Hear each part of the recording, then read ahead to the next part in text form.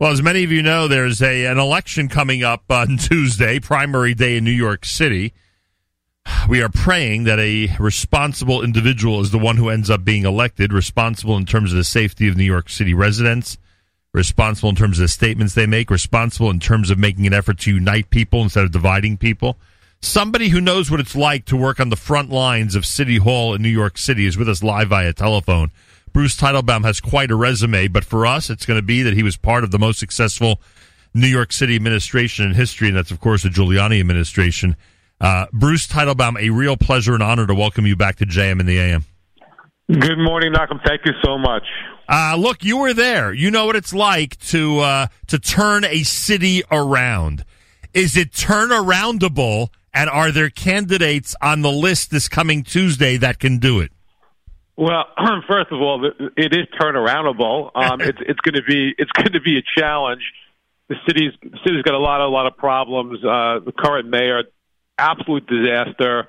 He's done a lot of damage to the city, but it's New York, and New York is a great city. It's not going to disappear or go away overnight.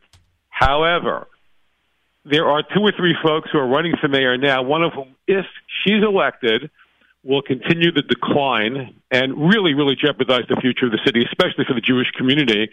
It's Maya Wiley, and there are a couple of other progressives who don't have a chance, I hope, Scott Stringer and Diana Morales. But it's really important that the Jewish community get out there and vote. There's no excuse not to vote. If we don't vote, sit on our hands, and Maya Wiley, God forbid, gets elected, or Diana Morales, big problem. By the way, we should mention, and I'm laughing only because I know what it ended up doing to your schedule after the election. We should mention, when you guys did win in 1993 or 4, whenever it was, the Jewish vote was a key to the Giuliani victory. The Jewish vote, you mean? Yeah, Jewish vote was a key to the victory, wasn't it? Am I right? Absolutely. Yeah. Absolutely. In 93, we had, I think it was the largest Jewish turnout in the history of New York, only to be exceeded by what happened in 97, and the percentage of the vote was the highest that a Republican ever received. Absolutely critical to the election, and I think it's safe to say, aside from the great things that we did for the city of New York, that the Jewish community benefited greatly and had a terrific relationship with the mayor and people in government. And that's a good example, Nachum, of what happens when you get out and vote, support the right candidate, as opposed to when you don't go out and vote, and then you have people who get elected who have interest, who support interests that are against the interests of the Jewish community, and frankly, against the interests of hardworking middle-class New Yorkers, irrespective of what their race or religion is. 100%. Now, Bruce Teitelbaum is with us. I mean, months ago, basically, I brought you on, and you said that you would be backing a candidate that can do what you're describing.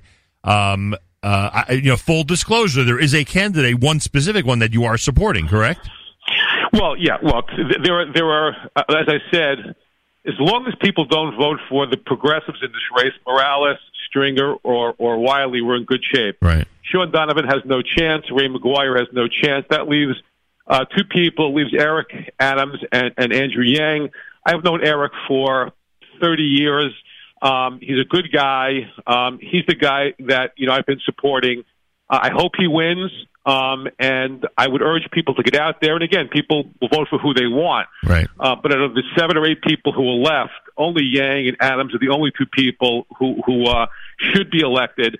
And I hope that Eric does well. And you're including Garcia in that. I'm asking only because there are a lot of... I forgot Catherine Garcia. I forgot she's sort of a middle of the road technocrat type.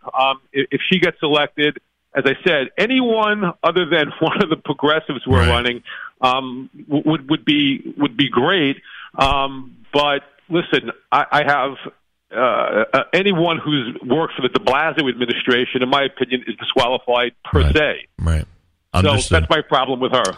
Understood. All right. Look, your message is very simple. It's all about getting to the polls on Tuesday, and obviously I'll be reminding everybody Monday and Tuesday to just get out there before 9 p.m. and vote. The ranked choice voting, does it change the way you're approaching all of this in any way, or as long as one of those responsible candidates are in the number 1 position, you're fine with that? Yeah, ranked choice voting is complicated. People don't really understand it.